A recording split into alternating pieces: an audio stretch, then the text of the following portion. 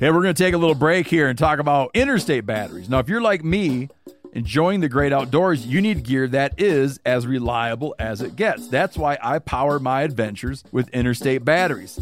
I use Interstate batteries in my boats. I use Interstate batteries in my camper. Great for your truck, too. From Alaska to Montana, they're outrageously dependable. Battery is essential. With over 150,000 dealer locations, finding one is easy. For all your vehicles, land or sea, choose Interstate. Head to interstatebatteries.com and find your power today. Hey guys, turkey season is in full swing right now, and if you are planning on getting after it, make sure to pick up some Meat Eater Phelps turkey calls to stuff into the old turkey vest or into your fanny pack right now. I carry a few different things. I like to use mouth calls, and I like to use pot calls. Mouth calls or diaphragms, I like them because it gives you hand-free calling, meaning when you're working a bird up close, you can have your gun on your knee, finger on the trigger, ready to roll, and still be making turkey sounds. I like pot calls because I just like pot calls. I enjoy calling with a pot call. Whatever direction you go, including a box call, which I don't personally use too much, but they're fun and great, and I started out with them. Yanni, on the other hand, one of my main turkey hunting buddies, he loves box calls. And what's funny is I'll now and then look to him and give him the look that means get out your box call and find us a turkey. So it's not that I don't like them. I just have Yanni use his. Then I don't have to carry it. Go to Phelps Game Calls. Get calls that are made in the USA and get calls that'll get them close. Find yours at phelpsgamecalls.com today.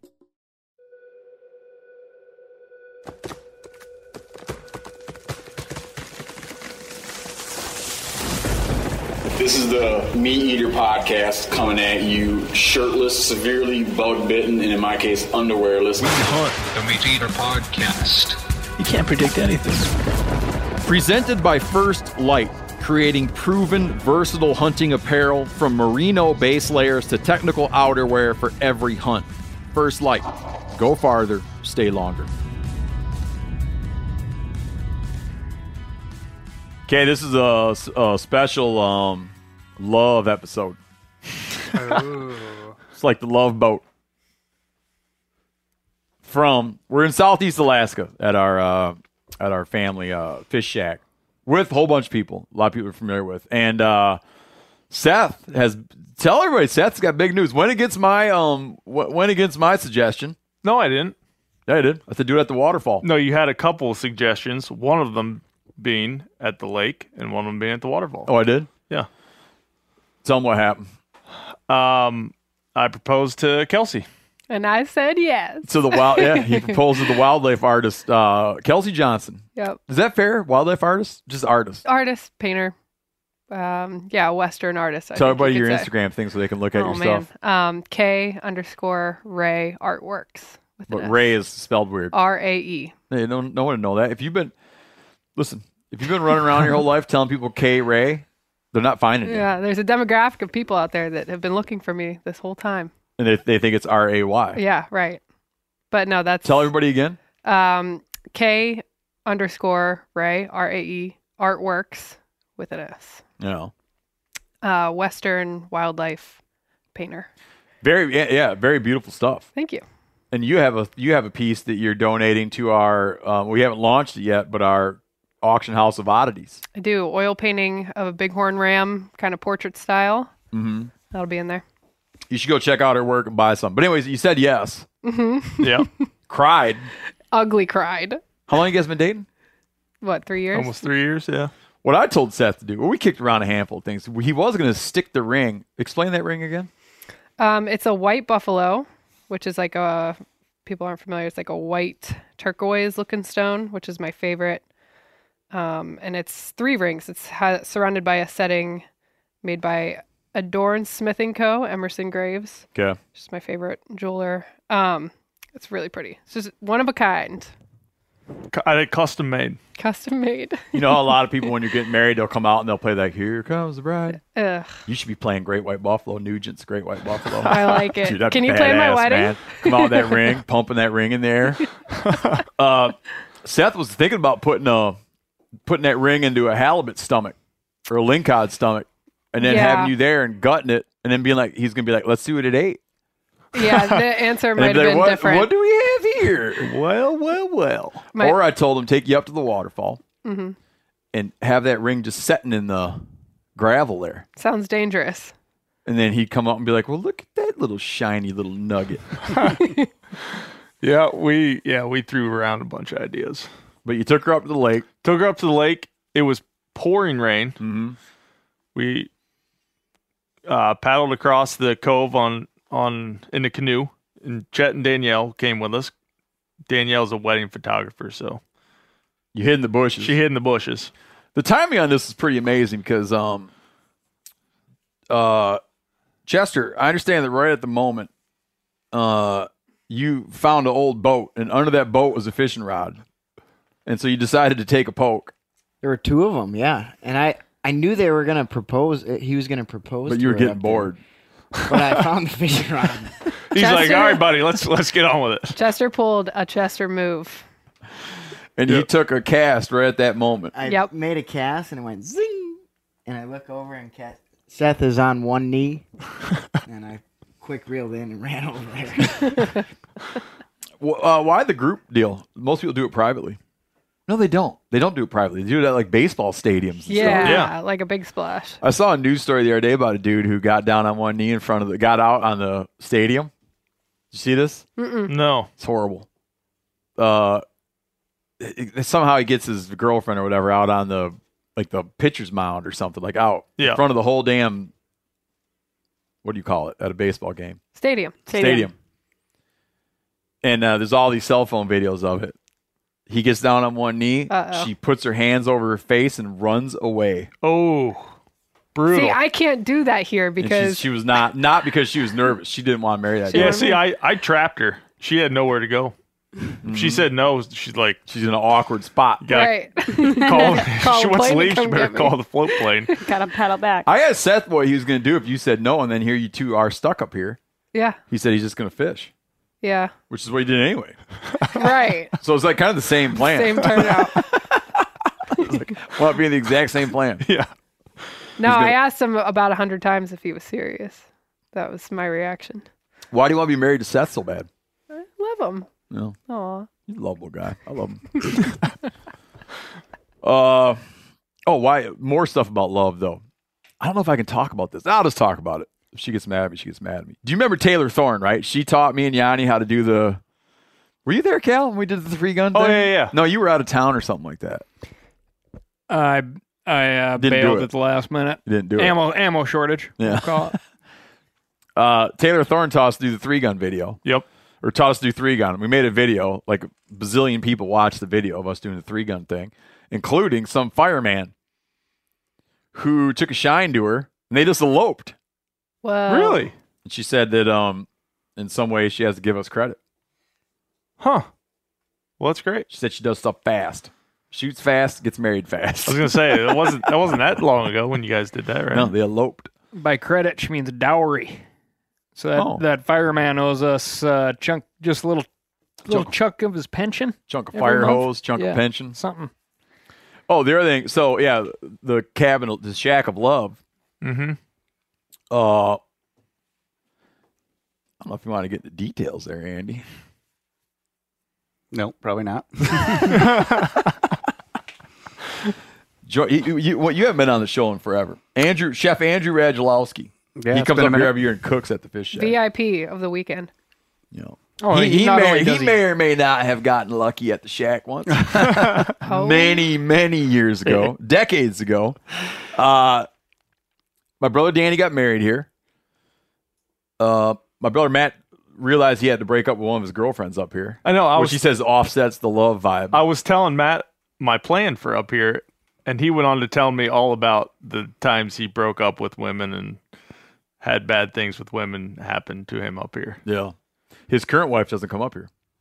Is that It's why? his only wife, not his current wife. The only one he's ever been married to. Is that why? Oh, Because it's no, been she's busy in the disastrous. summer. I don't know. And right there, like 20 feet away from here, we decided the year my brother Danny got married, me and my wife, standing right there next to the boat, decided to try having a baby. Right next to the boat. Right there. No, like, like came to the decision. Right on the rocks next to the boat. Right on the rocks. Came to the decision. Was the tide going out or coming in? I can't remember. I could probably look back at the photography and look at the rocks and stuff and try to tell if they looked like it was coming or going. I think Chef Andrew Radulowski's cooking prowess is something to note, but it goes far beyond just coming up here to the shack and cook. Guy's out there marking halibut spots. He's got a jig and stroke that strike fear into any halibut out there. Squares off to his fishing pole. Knows his crabbing. Knows his shrimping. Gotta stick him. Anything more you want to say about yourself, current situation or anything? Things new since you've been on, Andy? Well, yeah, it's been a little bit. No, still plugging away. Glad to be here, Well, I mean, on the love note, let's at least say, like, the only person I have ever met that has taken a Pulaski and carved a trail between his lady friend's house and his own. He's so in love that they moved into houses next to each other. Correct. Keeps it fresh, That way you don't got to worry about when you see something laying on the floor, you just know it's yours. Yeah. You don't even think it's their thing. Oh, where we're sitting right now. So we're on Prince of Wales Island, and this is interesting because this is a long burning debate.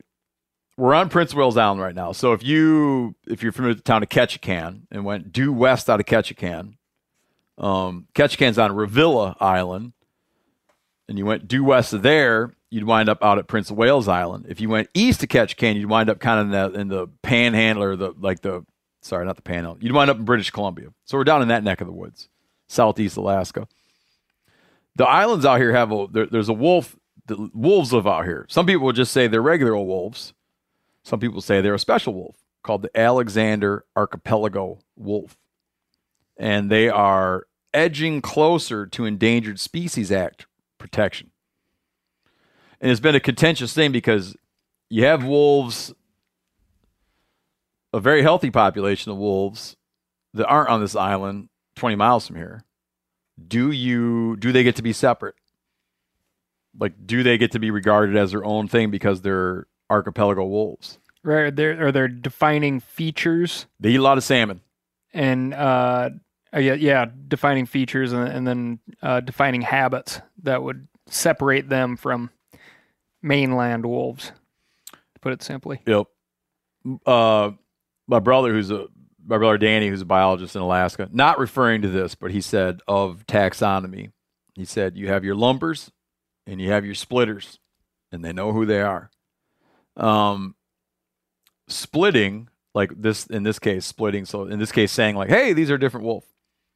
Splitting is often used as an environmental tool in the old toolbox for environmental battles, right? Where if you can point to anything and say that and make an argument that it's endemic or separate, you can usually get protections for landscapes. And you'll find the industry is usually trying to be like, there's nothing different about that wolf. Same old wolf. There's a bunch of them over here. Who cares about those ones? It's like an ongoing. Yes. There might be cases where industry wants to separate, but generally industry and commercial interests like to lump. And they want to be like, as long as there's a bunch of wolves somewhere, who cares? And I imagine out here, this archipelago region, the issue would be habitat destruction, like timber harvest. I would imagine would be the number one thing. I cannot imagine anybody saying like all the wolves come in here and eat all the salmon, and there's no real dense like livestock type of agriculture for conflict, which is kind of like the main deal. The main conflict is the main human conflict is competition for deer. Yeah. So they did they have around here, they have various seasons, and they loosened the wolf hunting season, and people got a lot of wolves recently. It kind of shocked people how quickly they got so many wolves, which made people think there's more wolves than typical. But anyways, this has been a long simmering thing. But yeah, if you have an island and the island's 10 miles away from another island, and that island's 10 miles away from the mainland or whatever the hell, is it fair to say that the things that live there are their own species? Have these wolves always been on this island? forever. Yep. Swam out here. However the hell they got here. Yeah. Interesting deal. There used to be a theory about human migrations that humans crossed, the first Americans crossed the Bering Land Bridge, Yep. and then approached what's now the lower 48 through the mid-continent. They used to have this idea that there was an ice-free corridor, and that humans must have emerged down to the Great Plains, like south of Edmonton, Alberta, and that was like the hot idea for a long time. The currently fashionable idea is that people crossed the Bering Land Bridge and then island hopped in boats Oh. down, because people, now that we know how long ago people arrived in the New World, the ice-free corridor thing doesn't make sense. Like, Yeah. they were down in like Chile earlier than there would have been a ice-free route, so they must have come down the coast. Yep. And there's a lot of interest in these islands around here, meaning that you might find it's plausible that the oldest New World human occupation sites are on these islands. on them. Really? Even though the shoreline that they were inhabiting is underwater Yeah. Oh. by a lot. It's a couple 100 feet underwater. Yeah. But that what would have been mountaintops then are mountaintops now, and that you might find very old. There could be like somewhere around here, very, very old sites from like the real first people. Man, it'd be hard to find though. Everything is Oh, just it's covered dank in and- moss. Yeah. It is, but like tie it back to the wolves, right? Where humans who leave things behind that you can find, other than just bones, stone points, Yep. maybe some artwork, maybe some structures here and there, and we still don't know how the hell they exactly ended up where they ended up. And then you have wolves that don't leave around the extra stuff. It would just be bones. It's kind of like we learn so much new every year, it seems, about how things get around. It's like, is this archipelago wolf really different just because we don't know for sure how it got from point A to point B? Mm-hmm. Is kind of the argument that pops up to me. I mean, we know like how far Alaskan brown bears swim they'll swim to islands that you cannot see. Jeez. And it's off of like a scent more than likely, but it blew people's minds when radio callers came out and they're like, "Oh, we had a bear swim from this island to this island." Mm-hmm. Didn't think that was possible. Yeah. Oh, back to that wolf thing. So this is primarily being brought by petition from the Center for Biological Diversity and Defenders of Wildlife, who don't self-identify as anti-hunting organizations, but my God, you'd get the impression. They're tied into a lot of stuff that would, I think, conservation-minded hunters would enjoy, and a lot of things that conservation-minded hunters would not like. You know how this is like the shack of love? Mm-hmm. Man, did I get in a big fight out here one time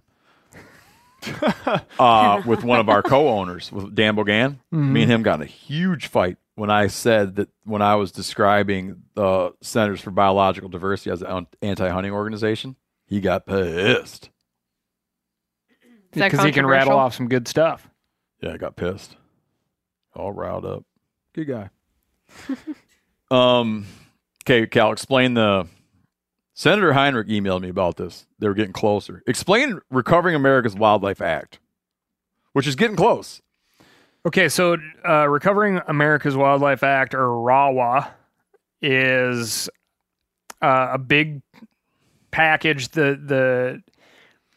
What this kicked off at least 4 or 5 years ago. Big chunk of work done under the Trump administration, and basically it is a bunch of federal funding for state wildlife and giving state wildlife managers the tools they need and tribal wildlife managers the tools they need to protect sensitive species. Every state, the tribes were asked to come up with species of concern, And that could be plants, pollinators, to mammals. In total, 12,000 species in the United States. 12,000 species. And there was a lot of back and forth on like what should make the list. But basically states were asked to like, give me your top 10. Like, give me the most important. And all of a sudden, we have the opportunity to try to get this thing passed. It's seen a lot of bipartisan support. We need everyone to contact their duly elected representatives and tell them to get on board. Ideally, co-sign on Recovering America's Wildlife Act, because if we act fast prior to the end of August here, which is our current session, this could get incorporated and voted on as part of the big infrastructure package. Oh, yeah. Which would be lightning fast and fantastic. One super encouraging thing is Senator Blunt out of Missouri. Missouri, if folks don't know, is like they have a wildlife program in that state that's like the envy of every single state. Yeah, Because when you register your car, like driver, your license plate, right? it's like every chunk of, it's like a 0.88, it's like an eighth of a cent goes directly to wildlife of all like state associated sales tax. It's off sales tax. Yeah. It winds up being a huge amount of money. And it allows that agency to do all the things that all states want to do, like all the educational outreach. The Missouri Conservation Magazine goes out to like everybody, and every couple of years, some greedy state politician wants to reach into that bucket and take money out of it for some other program. And the public, the citizens of Missouri, always smack it down. It's really cool to see. But it's kind of like a Pittman Robertson type of deal where it's like, if you brought it up today, we'd probably know a way it would pass. But since it got put in place, people are really proud of it. And the wildlife agency in Missouri does a great job over there. So Isn't it funny the things that we're so proud of that we would never pass, that are overwhelmingly popular today, that would not have a prayer to pass today? The Wilderness Act, which had like a 99-1 vote in the Senate.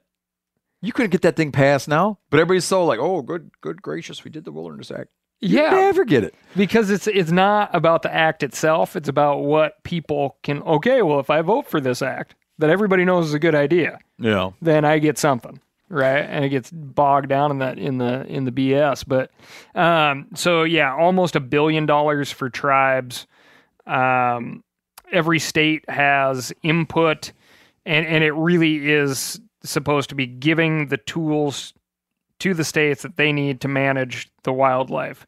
Has a lot of bipartisan support, but we need a lot more folks. So $1.3 billion in dedicated annual funding for proactive on-the-ground efforts across the country. $97.5 million annually to tribal nations.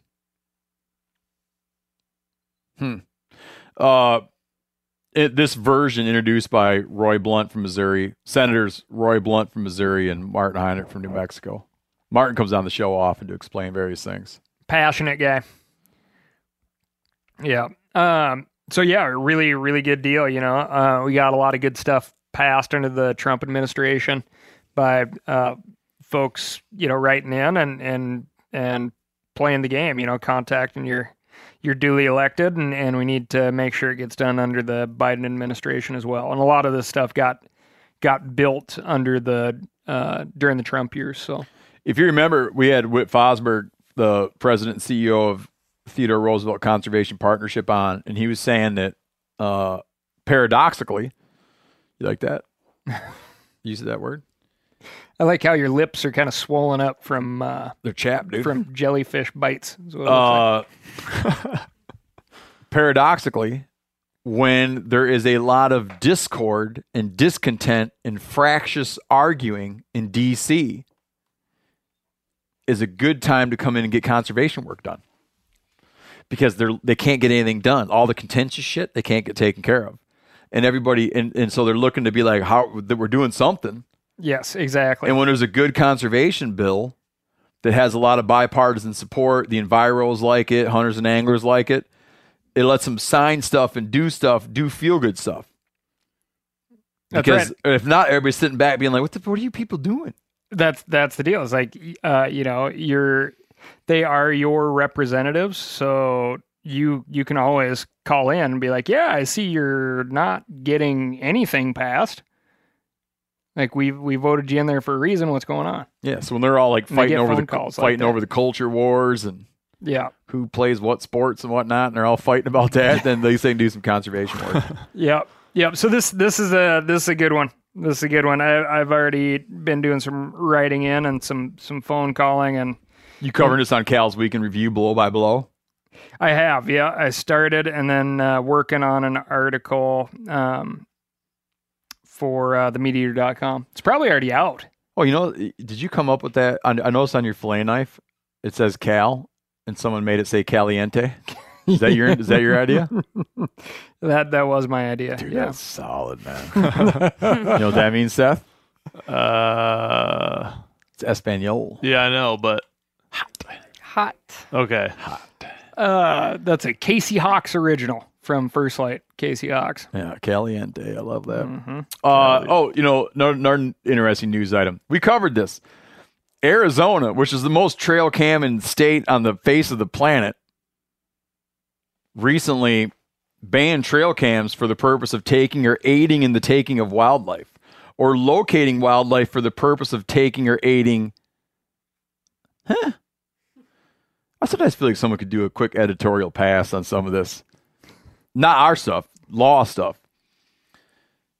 Outlawing them, quote, for the purpose of taking or aiding in the take of wildlife, or locating wildlife for the purpose of taking or aiding in the take of wildlife. How you like that? Isn't that the same thing? Yeah. I think what that boils down is you can't use them for hunting. Right. Meanwhile, Wisconsin is stepping up on the trail cam game. Wisconsin's starting a thing called Snapshot. Their DNR, so their Fish and Wildlife Agency, encouraging people to get the trail cams out. And then you make them online, and it has to do with monitoring wildlife and creating a resulting database for management decisions. It's a citizen monitoring wildlife project. It's citizen science. There are all sorts of awesome, bird, plant, bug, down to, constellation apps that you can get on your phone. And folks have discovered species thought to be extinct by, downloading these apps and being like, oh, what is this? I wrote about a guy in, I think, Colombia who was going in to use the toilet, and a weasel came out of his toilet and stood on it. Yep, I remember that. And took a picture of it. It was a weasel they thought had gone extinct. Yes. Yeah. So you rediscovered a species that they thought had been extinct, which is super cool. Always have your phone with you when you're going to the John. And then remember me and the guy that got in the big fight about Center for Biological Diversity? Yeah. Well, I had a trail cam set up on the trail up here, and his wife went to pee, and he pulled my card. Never got that card back. Anyway, yeah, these cameras are fantastic tools. They're very inexpensive. A lot of people have them for a lot of reasons now, and they definitely can add to this. You can also go and we saw a lot of this come up during COVID, where people doing, let's say, shark research, but don't have the funds to go out and do an actual, a self-assessment of fish stocks, shark stocks in this case. They actually combed through, they got grad students to comb through Twitter instead, and using hashtags, pull up recent pictures and say through these 10,000 photos taken the last X amount of time from these, geotech tagged areas. Yeah. Like this is what we have, you know. Yeah. So it is valuable. Corinne sure. thinks everyone from Arizona who's bummed should move to Wisconsin. Or, she's not here right now, but I'm looking at what she wrote. Or, if you're in Arizona and you're bummed about this whole thing, go and explain to your people about this Yeah. stuff. Yeah. And say, like, look what we're missing out on. I want to know Chef Radulowski's take on moving a bunch of Arizona folks up to Wisconsin and what that would do to the palate up there. Yeah, that'd be a No little... spice. Well, Chet would be a good one to talk to. He's the Wisconsin native, but... 2 brats on a hard roll. Yeah. Sheboygan hard roll. No, they don't like spice in Wisconsin. Yeah. So some people do, but it's pretty. Cheese and sausage. and Remember how butter. we were covering off on that, whether that dude should be allowed to name his kid, his last name's Fisher, and he wants to name it Hunter Fisher? Yep. Someone sent us in a newspaper clipping about a guy named Hunter, last name Hunter, marrying a woman whose last name was Fisher. No, Tyler Fisher, Audra Hunter. Dude named Fisher marrying a woman last name Hunter. And they made a little koozie to like commemorate the wedding. Yep. It says, "Party your bass off or get the buck out." Fisher Hunter. Fisher Hunter. That's cute. That's more stuff on love. It's a podcast of love. That just seems like you're setting yourself up for something that you got to explain every single time somebody sees it down the road. Like if you want that little memento from your wedding. What? Oh, you know, the Hunter Fisher. And then people loved it at the time, I swear. So I want to follow up and find out if she took his name or not. If I were her, I would just combine it. Hyphenate little it, dude. yeah. And then have kids. Right. Name them Joe. Joe Fisher Hunter. No, Joe Hunter Fisher. Joe Hunter Hunter Fisher. Fisher. Dude, I wish my name was that. Do like angler or Yeah. forager. Yeah. Fisher Forager Hunter. Hunter Fisher. Yeah. Start a little Instagram page. Yeah. That's what people your age, that's all you guys think about. Instagram. Graham. All right, speaking of love. Chester, we've had Chester on many times. Danielle. Yes, you have. Tell people about how little fish you've eaten in your life. Well, let's see. It's pretty shit up creek to none. Yeah. And who's the uncle? I can't give his name. I'm kidding. It's my Uncle Dale. Uncle Dale. And to be fair, yeah. Does he listen to this show? Does he know about it? I don't know. But the first time I ate fish was with him, and I was actually 5. And he And caught a salmon. He caught a salmon, cooked it up, and but to give him a Uncle little Dale's salmon. But This is when you were 5 years old? Yeah, how do you I was remember? I have can't a good remember memory. anything I have at a 5. good memory. Never forgets. Never forgets a taste. Yeah, that's good. Anyway, it was not a good taste. So when you're 5, Uncle Dale went on a fishing trip. You don't know where he went. Nope, don't know nothing. Mooching? Working the river mouths? What was he doing? I don't know. All I know is he had a fish, and I had to clear my plate. I was 4, like growing up, you had to clear your plate before you were. Sure, man. Yep. So Yeah. he made me eat that whole thing, and I was like, Clean your plate. Clean plate club. Yep, I was clean the And plate. you clean plate club Uncle Dale's salmon dish and then took 20 years off. Yep.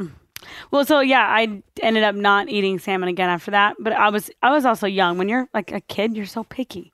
Kids are so picky with what they eat. Right. So I could have just been like, I didn't like the taste. I don't know Yeah, what it yeah, was. yeah. But I just from then on, I was like, I'm not trying that again until I came up here and had some of Andy's salmon. It was delicious. Yeah, but that also ruined you on all Other fish. Yeah, it did. I think I had this like persona of like everything is gonna taste fishy, and I Yeah. didn't like. That's the taste I didn't like was the fishy fishiness. taste. So, but I've had fish sticks and I've tried like walleye. You never go to Long John Silver's or anything like that. We covered Nah. off in this last night. Can't say that I've done that. Nope. Do you know there's a place called Long John Silver's? Did not know that. Andy, explain how you cook the salmon in order to win. Oh, another quick question. Why did they call you Don? I got the nickname from a guy. Was it that we hung out with a lot? A friend. I don't know how. It's just more fun to say. It's DAHN. So Don. like, Don. You can really Yeah. Dan. Depends on, the mood of the situation. If you're done or done. Back to the fish thing, though. Danielle's my wife, and she doesn't give things a good shot sometimes when it comes to game or fish. But I feel like coming up here, I'm super proud of you. So, like, giving it a shot. She's been eating being fish her ass open-minded. off. Yeah. I've been. Is that a sentence? I like it. I like it though. I knew that was actually coming up here when Chester, told me about this opportunity. I was really excited for just to see everything out here and be out of my comfort zone. Because at home, I didn't grow up in the woods doing stuff. All I did was sports growing up. My mom worked a lot, so I didn't go camping every weekend with And you my started mom. working when you were 9 years old. Yeah, pretty much. My dad was never really in the picture, so I kind of just been, I just worked and played sports, and that was my favorite thing to do. I learned the, meaning of money at a young age, and if I wanted something, I had to work for it. So if I wanted $100 pair of dollar jeans in high school, I had to pay for it. Which why did I do that? Nobody knows. But I mean, I guess I never grew up eating this stuff. And Chester, as everyone knows, he's allergic to it. We haven't covered off on that. Oh, okay. Well, he's my husband's a old fishing guide who could not eat fish, and he's allergic to it. So we don't cook it at home. He's been going gangbusters on the shellfish. He's been going nuts.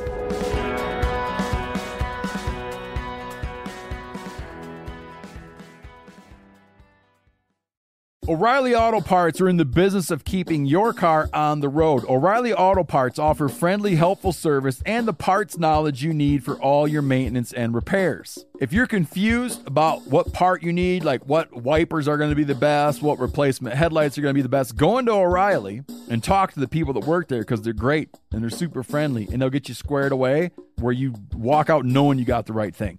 They've got thousands of parts and accessories in stock, either in-store or online, so you never have to worry if you're in a jam.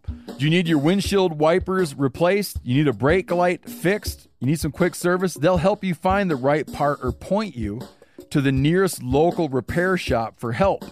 The professional parts people at O'Reilly Auto Parts are your one-stop shop for all things auto do-it-yourself, and you can find what you need in-store or online. Stop by O'Reilly Auto Parts today or visit us at O'ReillyAuto.com/MeatEater. That's O'ReillyAuto.com/MeatEater. Hey man, after years of fine print contracts and getting ripped off by overpriced wireless providers, if you've learned anything, it's that there is always a catch. So, when I heard that for a limited time, all Mint Mobile wireless plans are $15 a month when you purchase a 3-month plan, I thought, well, what's the catch? But it turns out there isn't one. Mint Mobile's secret sauce is that they sell wireless service online. They cut out the cost of retail stores and pass those sweet savings directly to you. Ditch overpriced wireless with Mint Mobile's limited time deal and get 3 months of premium wireless service for $15 a month. To get this new customer offer and your new 3-month unlimited wireless plan for just $15 a month, go to mintmobile.com/meateater. That's mintmobile.com/meateater. Cut your wireless bill to $15 a month at mintmobile.com/meateater. $45 upfront payment required, equivalent to $15 per month. New customers on first 3-month plan only. Speed slower above 40 gigabytes on unlimited plan. Additional taxes, fees, and restrictions apply. See Mint Mobile for details. Sport Dog is the most recognized brand in the hunting dog training industry. Born in 2003 in Knoxville, Tennessee, Sport Dog was forged by a passionate group of hunters and dog trainers who intimately understood the challenges of the field and the special connection between hunters and their dogs.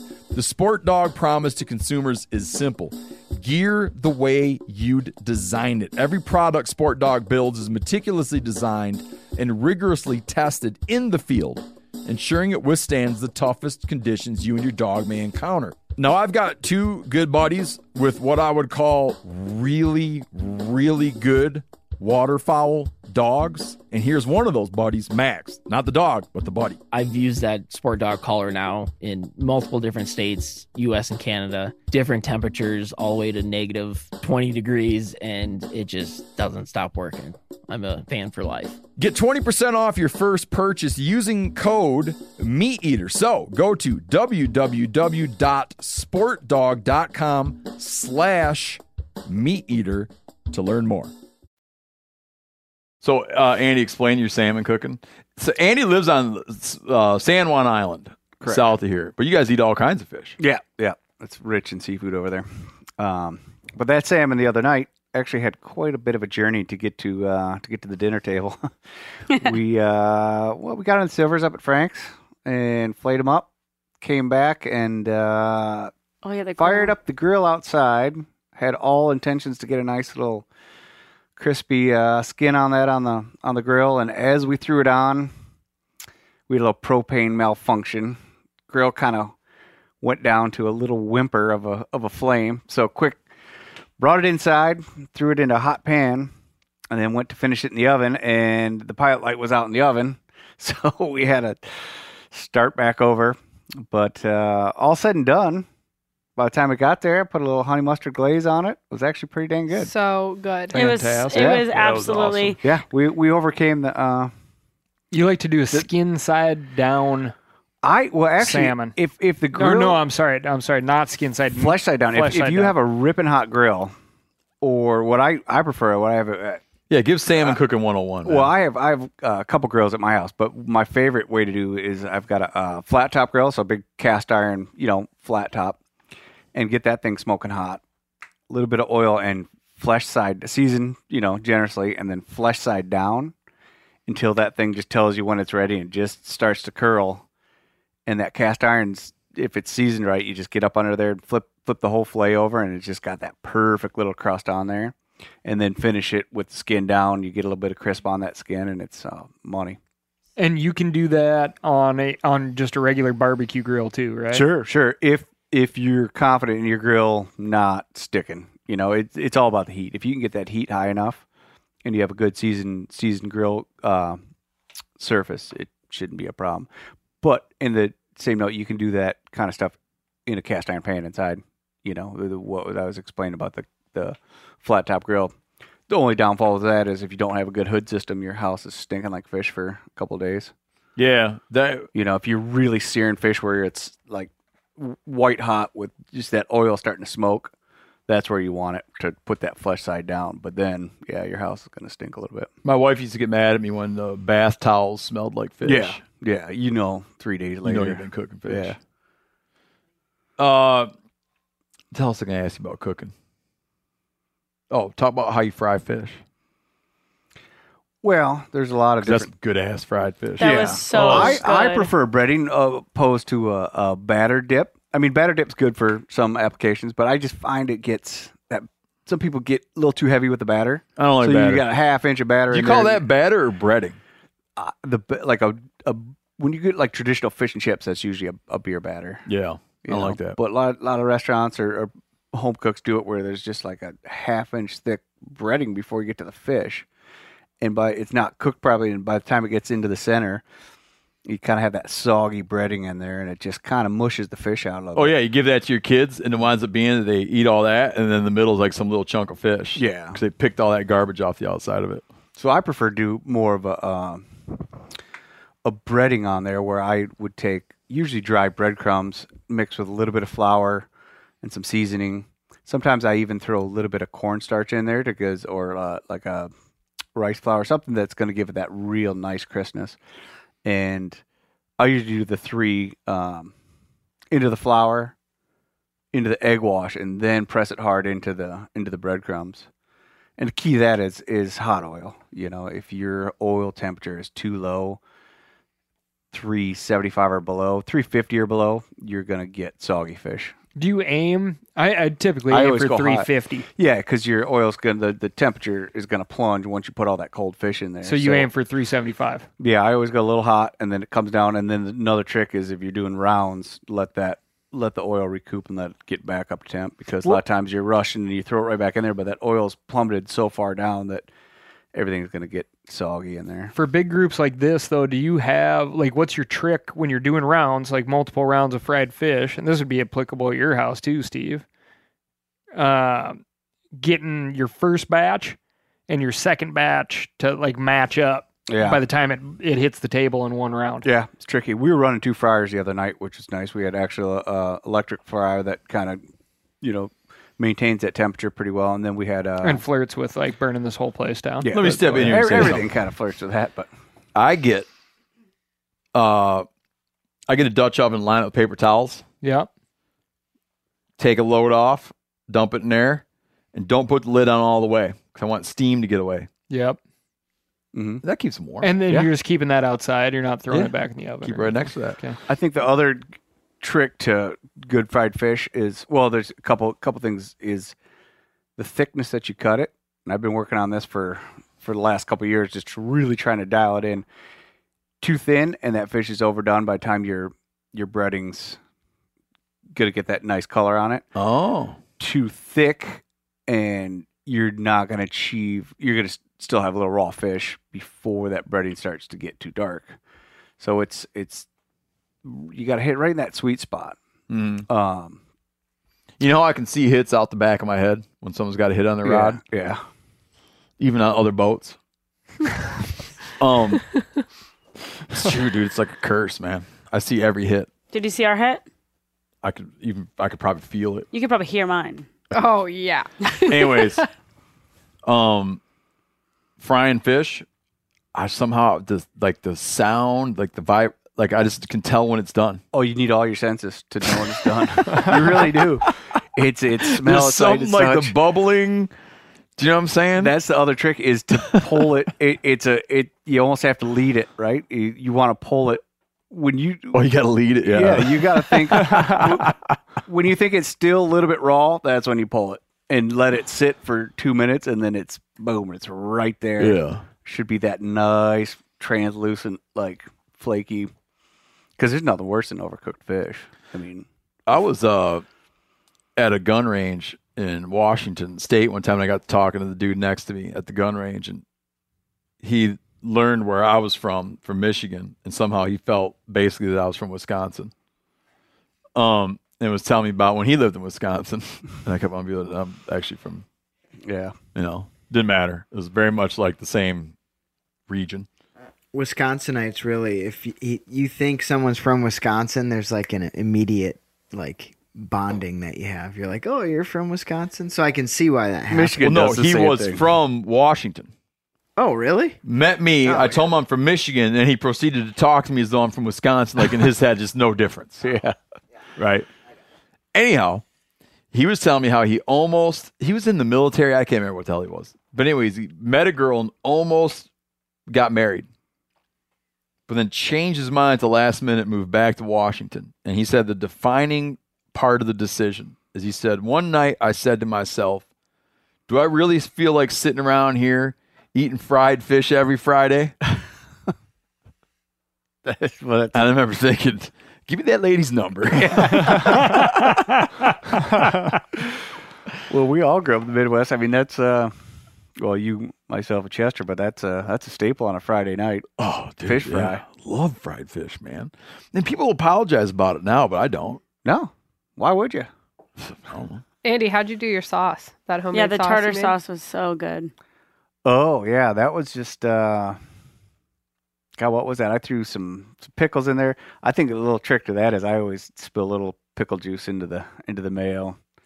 It gives it a little zing. But that had some chopped up capers and garlic and... Thinking Man's tartar sauce. Yeah. Is anyone hungry yet? It was good. You throw pickle juice in there. Yeah. Gives it that... Got a little lemon juice, too. Yeah, it kind of thins it down, and it kind of gives it that little briny goodness. Kelsey, tell me your biggest impression, Southeast Alaska impression. Oh, my God. Or the biggest 3, whatever. Your face is looking better. Thank you. Got a little puffy this morning. Yeah, you thought I was all depressed this morning because I woke up with a little congestion and thought I was crying about my engagement. I thought she's Steve asked if we had broken off. I know, this is going to be awkward as hell if they broke off. I'm like, no, I've just been here for 5 days and I'm puffy. This has been the best trip ever. I mean, it's like, come on, for me, never been to Alaska. I love the scenery, the wildlife, the fishing, like just the experience. I don't know if you want to call it an experience, but like got engaged, had all my friends here, my dog. We had so much fun. Caught your first halibut. Caught my first halibut, caught my first salmon, caught my first greenling, like Kelp greenling. Yep. Lots of firsts. What would you say your biggest strength and weakness, biggest strengths and weaknesses as a halibut fisherman are? The weakness is the reeling for sure. Reeling that sucker up, I'm like, this is 100-pounder. Tough. Get it up. I don't know. What was my biggest one? Like 25 pounds, which is still decent. Yeah, it was. We never weighed it, but it was 25, 30 pounder. They're tough to get in the boat. Mm-hmm. That's probably, I don't know, strength. My napping skills are pretty high up there. Mm-hmm. Yeah, that's important. You throw that reel on, click, loosen the drag, drape the line over between your toes or something. Pretty much. Oh. Yeah, there's a good picture of us all pretty much laid out in the boat, napping. I heard that pulled up and you guys all perked up. Mm-hmm. Oh, we couldn't let you see us slacking. But you generally enjoyed it. Oh, I enjoyed the hell out of it. Yeah, it's a great time. And the benefits will last. We have a lot of fish. Yeah, we're going over. Spread the love. I love seafood. So I'm going to be remembering this one for a long time. So this means that Seth might as well slow down on walleye fishing. Yeah, right? You got all that fish. Hey. That makes sense. Pull the reins back there. We were talking, we told you this morning, we're up, we've been here for 5 days and we've just been fishing our ass off. And it's been amazing. And we're going home today, but Chester and Seth, saying goodnight to everybody last night, the last thing they said was, Seth was like, hey, Chester, do you want to go fishing on Sunday? Did they make a little date? Oh, yeah, they made a date already. Like, oh, that's cute. Yeah. Because you guys are becoming tournament walleye fishermen. Next year. Yep. We're hitting the Montana circuit. We're going to sponsor you guys. Yep. We're going to try and do something super cool with our winnings, too, when we take them all. If we win. Yeah, you guys, to explain what you're going to do with all your with your winnings. We don't really know yet. We're going to consult with Uncle Cal over there because he's good with that kind of stuff. Conservation. We'd like to maybe do some fishing access stuff, maybe some fish cleaning facilities. Yep. We got improve some access. Yeah, for the lake that you. Yeah. If you gave the purse money to the leading issue that the lake you won the purse in has around access enhancement facilities. Yep. Improving a boat ramp, fish cleaning stations, whatever. Porta potties. Who knows? Whatever. We'll figure out from someone who knows what the area needs. We might not win anything. Yeah, we might not. No, that's a bad attitude. I'll tell you what. Buddy of mine is a ranger in an area, pretty affluent area, and people are always looking to make donations to get the trailheads up to what they think is the shape they should be in and things like that. But everybody wants like some grand, beautiful trail or something with their name on it. But really what they need are outhouses, and nobody wants their name on a shitter. So, man, if you guys the Chester could take off Seth. on a tear on the walleye circuit and have a shitter named after you at every boat ramp, I'd be all about it. Yeah. It'd be called the Go Take a Chester. That's good. Yeah, I'd be down to donate a shitter. Shitter's I'd probably full. use it. Exactly. Well, I mean, he'd cut in line all the time. You could work in that quality control is part of the deal. Yeah, that's right. Yeah. Seth, hit me with your biggest like Southeast Alaska impressions. I mean, you've been here before, but still. I've been here before. Man, I was hooked on the halibut fishing this time around. last time it was just like cool to see everything. Mm-hmm. But especially because I struggled. I caught like one halibut the first day and then went a couple days struggling. So that just made me want to. Well, you broke your fishing reel. Yeah, Oh. I broke my fishing reel on the first day. Brand spanking new. Brand spanking new. And which made me struggle the rest of the trip fishing with a broken reel. But just man, everything, there's so much life up here. Mm-hmm. Like everything that you can do. We were out at Frank's trying to catch salmon, and Chester discovered you could vertical jig spinners for flounder and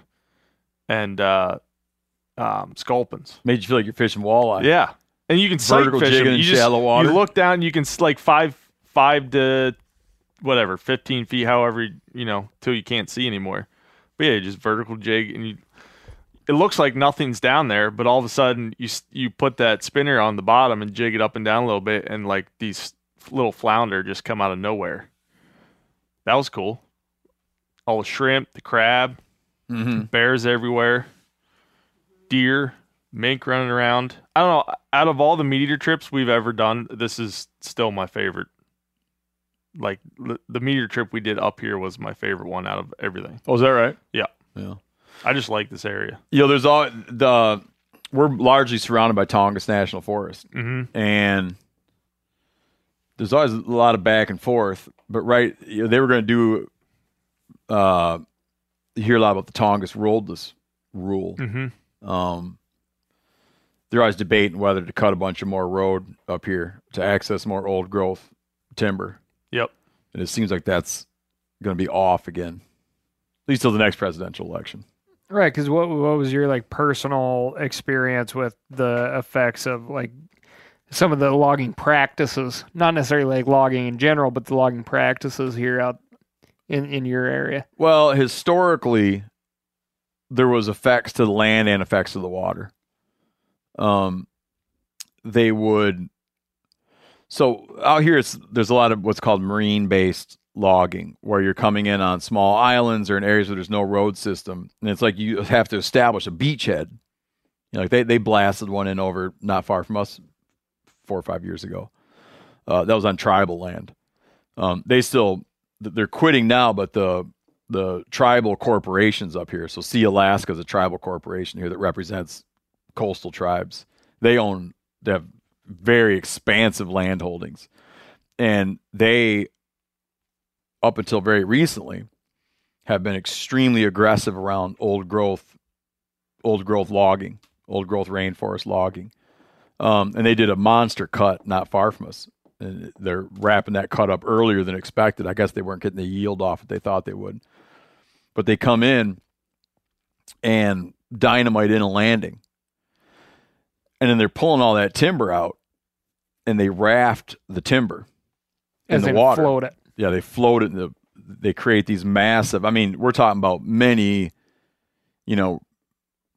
hundreds of acres of raft logs when it's all said and done. The weirdest thing about that, and these cuts up here, is a lot of that incentive to log comes from the death of the mill towns in that industry. This logging project, when they do it here, that stuff goes from the woods into the water. It goes on barges, and it is shipped in the round directly to Asia. It never sets foot in an American town. No way. Yeah, that all goes in the round to Asia to be milled in Asia. It goes on ships and out to the sea. Not milled here. That's Yeah, wild. they make shit with it over there, and then we bring it back over. Yeah. So the land effects are obvious, and they're not all negative, right? Like the clear cuts are amazing deer. If you like to hunt deer, Yeah, the fresh growth that comes in there, Yeah. because this is true rainforest, right? So like when you sit in here and you look, I was looking at like possibly some trees to cut, and then trying to imagine what kind of headaches that would cause. Like you have this dark undergrowth that is really open, but if you were to cut trees out and allow a lot more direct sunlight in, it's not like that would just remain open with more sunlight. That would then get a bunch of growth responding to that direct sunlight. Like a jungle. And all of a sudden the kids wouldn't be able to run back and forth down Yeah. here, right? So you got to think about that stuff. But that's what's going to happen in those cuts. That gives a job to the kids. That's right. Get up there and clear that out. Yeah, there's nothing worse than looking at a fresh clear cut. To me, it's just ugly. It's just It is ugly. They're not. I'm not even getting into I know the economic stuff and all that. Like it's jobs. I'm just saying, like very personally, very subjectively, to look at a clear cut of old growth hemlock and cedar and Sitka spruce is ugly to me. But man, you give that stuff a few years and it loads up with deer. Yeah. And then it kind of enters a long, like not very productive cycle. In fact, when we first started coming up here, we used to hunt a clear cut at the time. It was like 7 or 8 years old. It was spectacular. And then now it's gotten to the point where it's just nothing. Too thick. It gets too high, too high and too thick to hunt. So there's that advantage. But one of the unforeseen things, and when we had that clear cut coming in where we're at now, this was a big debate, is when you raft those logs, they shed their bark. And there was a cove near here, I mean, very close, you could see it from here, that they rafted lumber in when they did the cut I was talking about. And it turned that, it's a large cove network. It is a completely sterile environment now. You used to be able to crab it. Like nothing lives there. Just covered you could the set bottom. all the crab pots in the world in that cove. Nothing lives there. Huh. And it winds up being many, many feet of bark that just suffocates the seafloor. When they put the clear cut in near here, they had to determine an area where they I can't remember what they determined an area they felt was non-sensitive.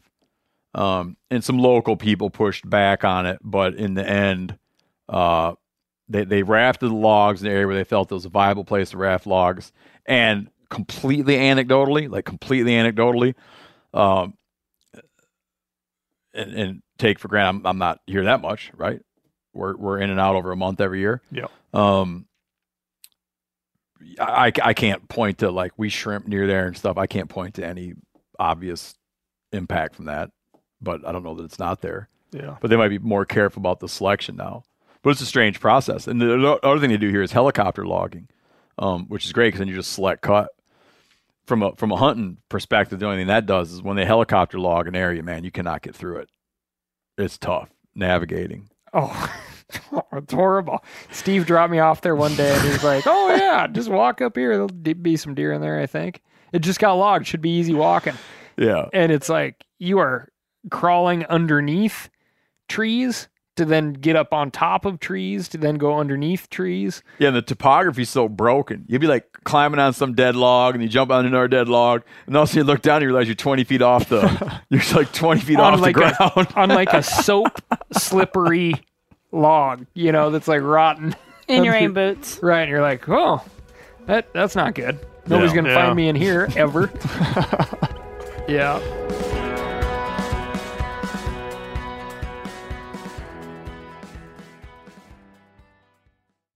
Did you know Rocket Money can cancel a subscription for you? They'll even alert you when there's been an increase in a subscription price and negotiate rates for you. I can see my subscriptions in one place, and if I see something I don't want, Rocket Money can help me cancel it with just a few taps. You wouldn't believe how many people are paying for subscriptions they don't use. This happened to me. It's annoying. This helps you find it out and get rid of it. Well, Rocket Money is a personal finance app that finds and cancels your unwanted subscriptions and monitors your spending and helps lower your bills so you can grow your savings. Rocket Money has over 5 million users and has saved a total of $500 million in canceled subscriptions, saving members up to $740 a year when using all of the app's features. Stop wasting money on things you don't use. Cancel your unwanted subscriptions by going to rocketmoney.com/meateater. That's rocketmoney.com/meateater. rocketmoney.com/meateater.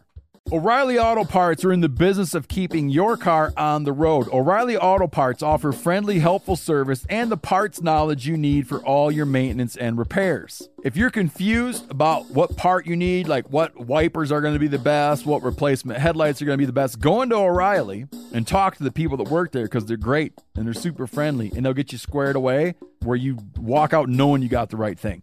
They've got thousands of parts and accessories in stock, either in-store or online, so you never have to worry if you're in a jam. Do you need your windshield wipers replaced? You need a brake light fixed? You need some quick service? They'll help you find the right part or point you to the nearest local repair shop for help. The professional parts people at O'Reilly Auto Parts are your one-stop shop for all things auto do-it-yourself, and you can find what you need in-store or online. Stop by O'Reilly Auto Parts today or visit us at O'ReillyAuto.com/MeatEater. That's O'ReillyAuto.com/MeatEater. Sport Dog is the most recognized brand in the hunting dog training industry. Born in 2003 in Knoxville, Tennessee, Sport Dog was forged by a passionate group of hunters and dog trainers who intimately understood the challenges of the field and the special connection between hunters and their dogs. The Sport Dog promise to consumers is simple. Gear the way you'd design it. Every product Sport Dog builds is meticulously designed and rigorously tested in the field, ensuring it withstands the toughest conditions you and your dog may encounter. Now, I've got two good buddies with what I would call really, really good waterfowl dogs. And here's one of those buddies, Max. Not the dog, but the buddy. I've used that Sport Dog collar now in multiple different states, US and Canada, different temperatures, all the way to negative 20 degrees, and it just doesn't stop working. I'm a fan for life. Get 20% off your first purchase using code MeatEater. So go to www.sportdog.com/MeatEater to learn more. This is my first time diving up here, doing a little snorkeling and free diving, and it's absolutely mind blowing how much life there is when you're looking at the seafloor here. Like it is a living seafloor. It's not like sand and some turtle grass and the occasional crab. It's like every square inch of the ground out here in these bays is alive. Yeah, that's a good point. You could put your hand down anywhere and you'd be laying your hand on a living organism. Absolutely. Not like silica, not just like sand or rock or whatever. You put your hand down, it's like your hand is laying on living organisms. Without doubt. So that it would be like another great example of Steve's like lumpers and splitters thing, and like how the ESA can be used to protect areas. You could very well go in, like if you really wanted to do a survey of one of these bays that they're going to potentially raft a bunch of logs in, I'm sure you could go through there with the right people and really cover it well and find some, tiny sea star or something where you're like, oh, not a lot of these left. Yeah. Not here. But here, often you're dealing with, in this area, you're often dealing with sort of the most effective tool against environmental degradation is the subsistence community. And if you're impacting subsistence hunters and fishermen who say that, whose food and sustenance comes from those resources, that's a force to be reckoned with. And so for there, it's like they'll push like that's shrimp ground, that's crab ground to select stuff. But recently, this corporation here, this tribal corporation that owns most of the coastline here, they're going to do they're going to phase it out right now, and they're going to take a 99-year break from old growth logging. Wow. Well, I wonder what which is a major decision. Oh yeah, I mean it's an entire lifetime of work off for a lot of people, right? Yeah, so. A 99-year hiatus, and then I guess they'll reassess in 99 years. It's incredible. Thinking about the subsistence living up here, too. It's like a week at the fish shack is like a crash course in logistics. On like, you see this cup of sugar? Where'd this cup of sugar come from? You know, Andy's doing the food spreadsheets for this place, and you know, you were talking this morning about the kids grabbing random packs of oatmeal. Yeah, you're like, hey, that's somebody's breakfast. Yeah, Yeah. You just ate Thursday's breakfast. Yeah, on Tuesday. Yeah, that's actually one of my favorite parts of this coming up here is the logistics of getting everything out here and making it all work. It's definitely has to be fairly fine tuned to make it all work, or else you get yourself in a little trouble. Well, it's so funny because we're not in the middle of nowhere. Like, really, if you zoomed out a little bit, there are people everywhere. There's, you know, commercial planes flying into a place not very far from here as the crow flies. And it's still like, you got to really have your thinking cap on if you're going to have your fuel, your groceries, all your stuff dialed for a week, you know? Yeah. Yeah. Hardware stuff, big time. I'm going to skip ahead. I wanted to hit everybody's primary impressions, yeah. but no. I'm skipping ahead to me because you just brought up one of the things I was going to mention. First, one thing I like the most is the way when a good halibut shows up in town, he never gets caught the first time. Like how bad at aiming they are. Do you know what I mean? Where it would be like, boom, had a bump. Bump, had another bump. Someone else is like, just had a bump. Like you just imagine him down there. Oh, he's going around to everybody. Yeah. And sometimes 5 or 6 times before someone buttons into him. And like when one shows up, he's generally going to get caught. Yeah. You know, when you start getting like and sometimes he'll hit 3 times before he gets himself hooked. It makes you wonder how they get by. I was thinking I would love to just have like a bird's eye view of what's going on down there. GoPro Like down there. lower Yeah. ice fishing camera down there to watch how he works the bait. It'd be Yeah, cool. because we're up there for, you know, some of these days we're up there for 8 hours and not knowing what's going on Yeah. down Yeah. there. I Mhm. think And that'd then be one really shows interesting. up and like, oh, Bam! Or you're Andy Yep. and you're just quiet and you just see him over there. holding Yeah. fish. And he's got a 50 pounder on. Well, yeah, Andy, I think it was your biggest one, right? That You were so quiet. you like had him on for like 3 or 4 We cranks. had no idea. And then he got off and you sent it back down. Then you caught him again. Yeah, I had him on for a minute, and then just like Steve was saying, then all of a sudden he came back around, and I wasn't going to miss that second time. Yeah, but the whole time you were just cool as a cucumber. Yeah, we're like, Meanwhile- oh. Can't tip your hand. In our boat, the late 20s boat, when we were reeling something up, it was just chaos. Sounded like childbirth going on. Look at me. we had Kelsey made this comment, and we were like, okay, like how much longer should we be here? We're like, oh, I'll give it 20 minutes. Then I hear Kelsey go, we've been here 6 hours. And I was like, we have? Yeah, but with that, who got the last minute fish? Oh, Andy. yeah, that was Andy. Andy. Yeah. Yeah, 19 minutes into that 20 minutes, I got a fish. So, Yeah. Yeah. it's calculated. The Funny. the other impression I was going to mention that was based on the one you did is annoying. It's like I have my 3 kids up here right now. It's hard to have. I mean, it's just hard. It's like a lot of people to manage. All their clothes all wet. Stealing snacks. They frustrate me. Like I want to strangle them. But I do like them to. I think it's valuable for them to see like what goes into utilities. Do you know what I mean? Like to get a better understanding of stuff, how stuff functions, water, how to fix everything, right? Oh, yeah. How to be all moldy and everything, Oh, it's perfect. be all wet and moldy all the I'm time. blown away by your kids. I'm impressed. How to get your feet so they got trench foot They're tough. They're tough in kids. though. 2021. Man, those kids, they're out there in the pouring rain playing with, like, one didn't have On the a swing. raincoat on. It was like cold, and they just, Going for it. like, nothing phases Yeah, them. no, it's interesting. I don't know when people turn into babies, but Nothing phases They them. went out there by themselves in a canoe and came back with 3 fish. And we were like, what? yeah, no, that was good. Yeah, Yeah. they drive me nuts, but I do like them to be exposed to stuff Yeah, because they that's got. good. I mean, like at our normal house, they got gravy. Mm-hmm. Gravy. Mm-hmm.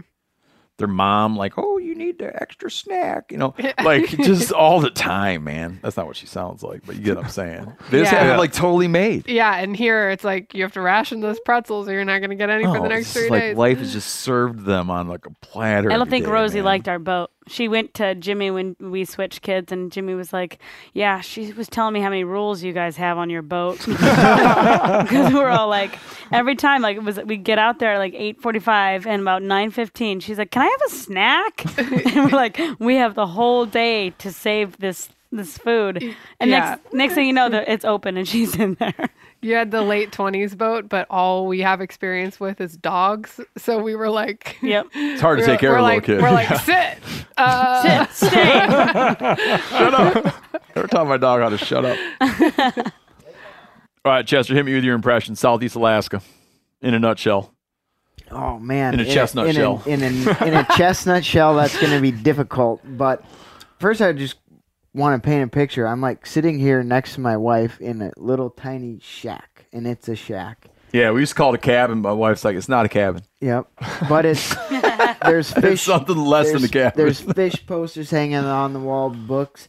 I got coffee sitting next to me. I'm looking through a window, and whoever painted that window didn't know how to cut very well when they were painting. I've noticed that. Painting the frame. It's like they were drunk. But in a or way, a child. In a way, I like it. So there's paint on the window. I'm looking into like a mid-tide, not a low tide. Cal's mother was out on the beach flipping rocks. I saw that. Flipping rocks and digging around for shells. And not probably 100 yards past that, the kids were catching salmon not too long ago. And there's boats parked out on a little floating dock that we take out every morning into the ocean, basically, into other coves and fish for halibut. And there's Cal and Steve did diving. Like, there's just dove for scallops, and there's just so much life. And it's hard for me to put it in a chestnut shell, but I'm the kind of guy that likes to experience, like, I want to fish for salmon, I want to dive, I want to do all this stuff, and I wish we had more time. It's all here. But you never got to dive. Never got to dive. So, I mean, it's an amazing place. I could see myself, like, spending some serious time up here and not getting bored. And, yeah, I just wish we didn't have to leave. We got to go to a wedding, which it'll be good. In case you're listening.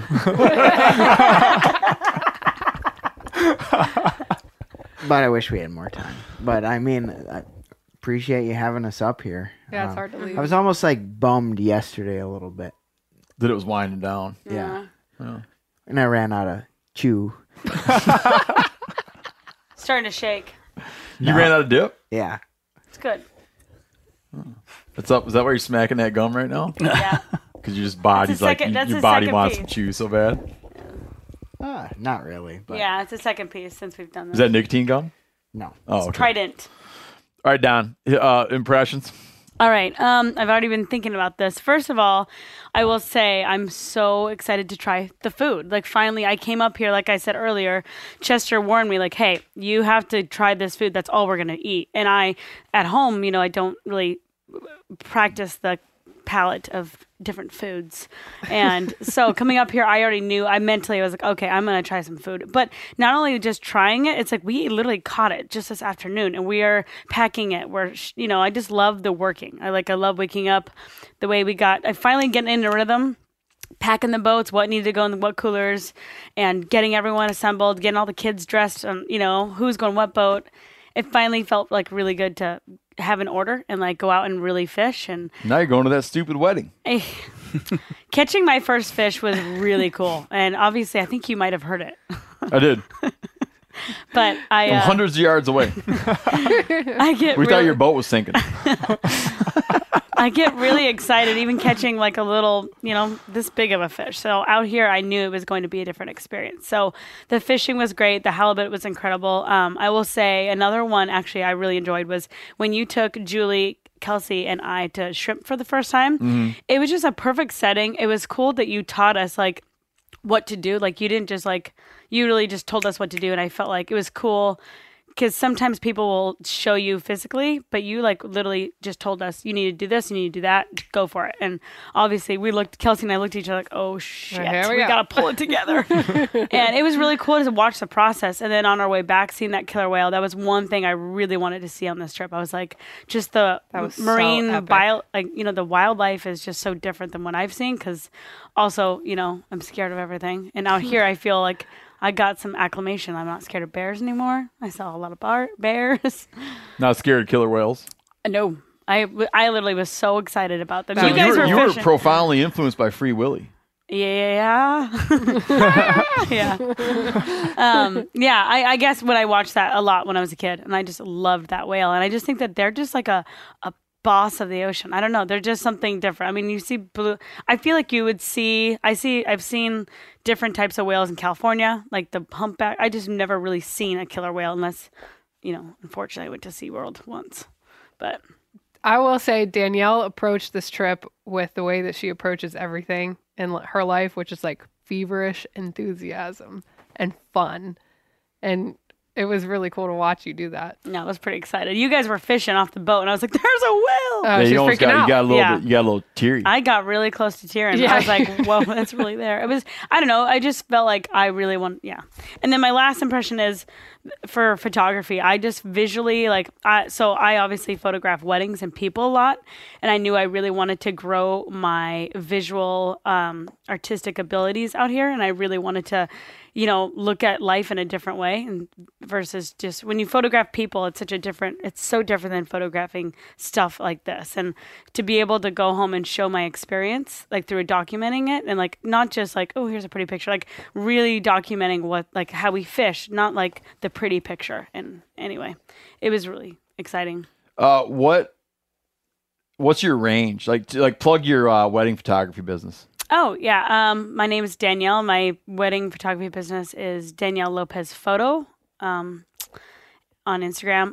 What do you mean, what's my range? How far do you travel to photograph a wedding? I'm actually wanting to travel. Like, that's my whole goal, is to get out and travel. Because I guess because I love being a visual learner and visual artist, I would say Bozeman's getting saturated. Like, I'm in the same venues, same areas, and I really flourish when I'm in new places and I see different, because I feel like I see things differently than others. Yeah. Hard to explain it, but that's also why I feel like I'm meant to do this job, because I see things differently than others. So being out here, I was like, constantly. And so people, if they want to see your wedding, do you post your wedding photography on that? Yeah, it's on Instagram. Yep. What is it again? So it's Danielle Lopez Photo on Instagram. Then people can hire you to come photograph their wedding. But you're kind of filled up now.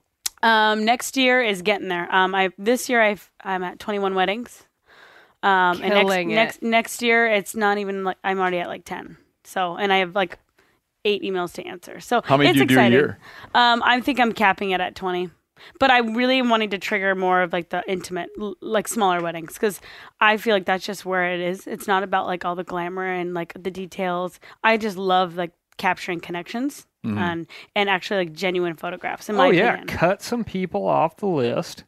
Like, you don't need to invite everybody. Call down. Yep. Call Dawn. Call Dawn, I'm here. Dawn. I'll bring. Let her capture your intimate moments. Yeah. The one thing Immortalize them. The one thing I'll add about this trip that the only downfall is we ran out of booze. Yeah. We had no beer. We're cutting up fish. Like, how can we make a cocktail around here? Back when I drank a lot, we used to buy cases of vodka and leave it up here. Cases of Handles. Well, there's some. We could have got a little crazy with the liquor, but we ran out of beer. No. Yeah. Thank you so much for having me up here and Chester up. The invite was incredibly special. Yeah, thank you. Great. All right, Chef Andy. Impressions. Well, plug your business. Yeah, are you still doing catering? Yeah. Well, everything plug away, man. Kind of slow down. What a creative little table full of people. So cute. Yeah, that is cool. Well, obviously, I've been fortunate enough to come. This is my 13th straight year coming up here. So, are you serious? Yeah, 13 straight years. So I feel very, very lucky to be a part of this. And obviously, that being said, I've made a lifetime of memories over those 13 years. And that's kind of the obvious is the company up here. It's just a great group of people. And over the years, I've got to meet so many different people because like here it is, like a table full of people I've never met before. And over the years, it's been that way. You guys are always bringing in quality people here. So it's been a pleasure getting to know so many different people through the course of the last decade plus up here. And then that being said, being able to be a big part of this and put my culinary spin on things and be able to cook for people, which tends to bring some sort of joy to people, I guess, when you have good food in a setting like this. Oh, My wife, absolutely. Are you kidding? My wife is like, when she's planning on coming here, she's very interested in overlapping. Yeah, she checks my schedule. She wants to know what Andy's schedule is going to be. Brings it up. Next Well, that being said, level. and one of the biggest things for me is I catch myself a lot just kind of laughing, just like the pure like spoils of this place. Like any given night, I'll be staring down the barrel of literally hundreds and hundreds of dollars of seafood like on the market, like, and I've got just all of it at my disposal to play with. Sometimes it's just mind-boggling. Like when I'm looking at all this fresh Dungeness and prawns and halibut, and I mean, it's sometimes it's like overwhelming.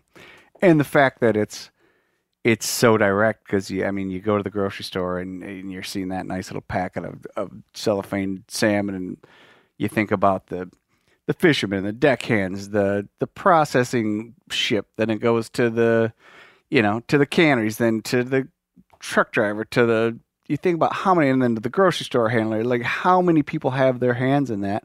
We're here. It's like you're waking up in the morning, you're going to get that personally processing and taking great care of that product, only to then turn around and like be able to share it with people. Not only right now, but then down the line, we take the care to package it, rinse everything really well, get home on that snowy, December night when you're cracking that pack of halibut open, and it's like, you guys are right there. Yep. That's one of my favorite parts of this whole place is like, and then I take that and then share it. I mean, I could, dozens and dozens and dozens of people have experienced this fish from this cabin through the years that I just give the stuff away a lot. Just like, hey, you guys need halibut for your dinner night? Here you go. Like, I love being able to take this experience and then pass it along. So that's cool. This place keeps on giving. 13 years. All year round, this place keeps on giving. Yeah. Yeah. That's great, man. Yeah. I know. I'm looking forward to many more. Cal, did you hit your impressions yet? Then we're going to wrap it up because Seth's got to get on the old airplane to go to that stupid wedding. Sorry, Bill. It'll be a fun wedding. Chester, did you get your speech done? No. Oh, yeah. You want to preview your speech for everybody, Chester? Yeah, Chester's the best man. That's like We have to go, yeah. Nah. No, I hope his wedding's great. You're going to say some nice stuff about her. Give me an idea. Her? Oh, about her? The bride. Oh, beautiful. You're going to say she's beautiful? Ashley, you're Truly. too good for Bill. Okay. Since I'm the best man here at this wedding, I don't know why you're not marrying me.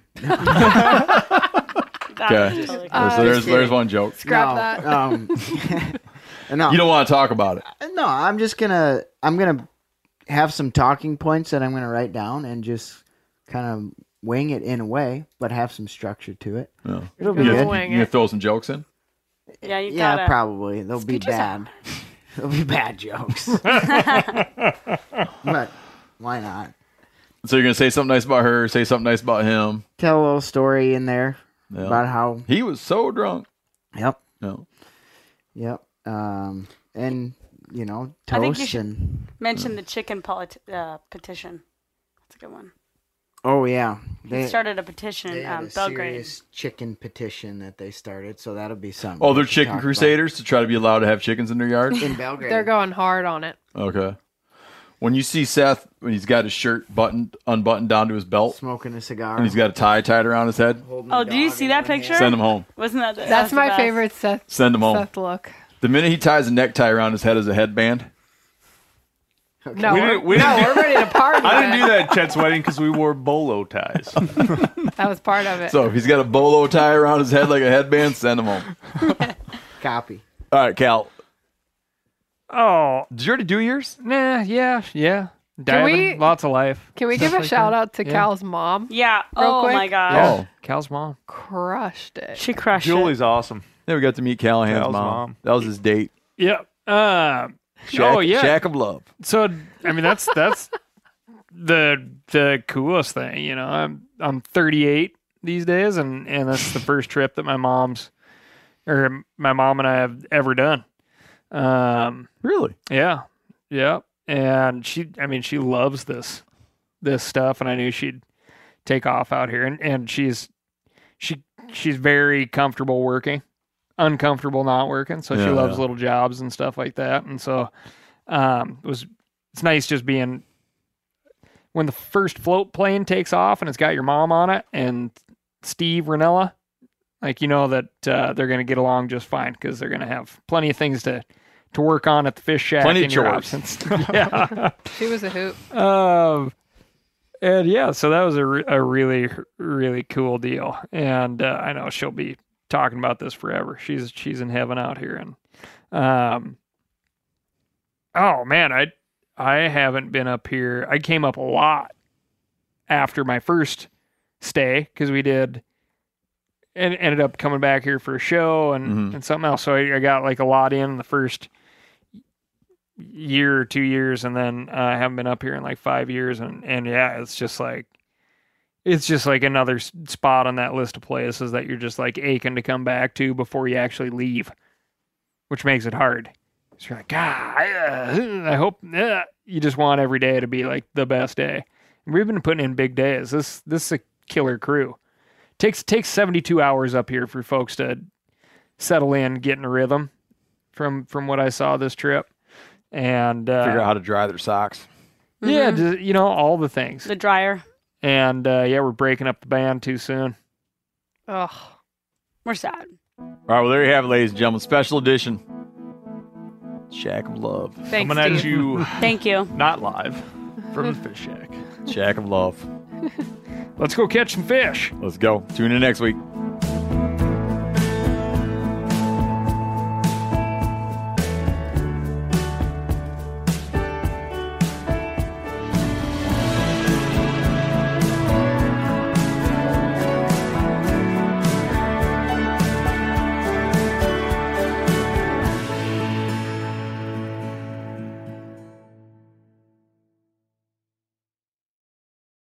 Hey guys, turkey season is in full swing right now, and if you are planning on getting after it, make sure to pick up some Meat Eater Phelps turkey calls to stuff into the old turkey vest or into your fanny pack right now. I carry a few different things. I like to use mouth calls, and I like to use pot calls.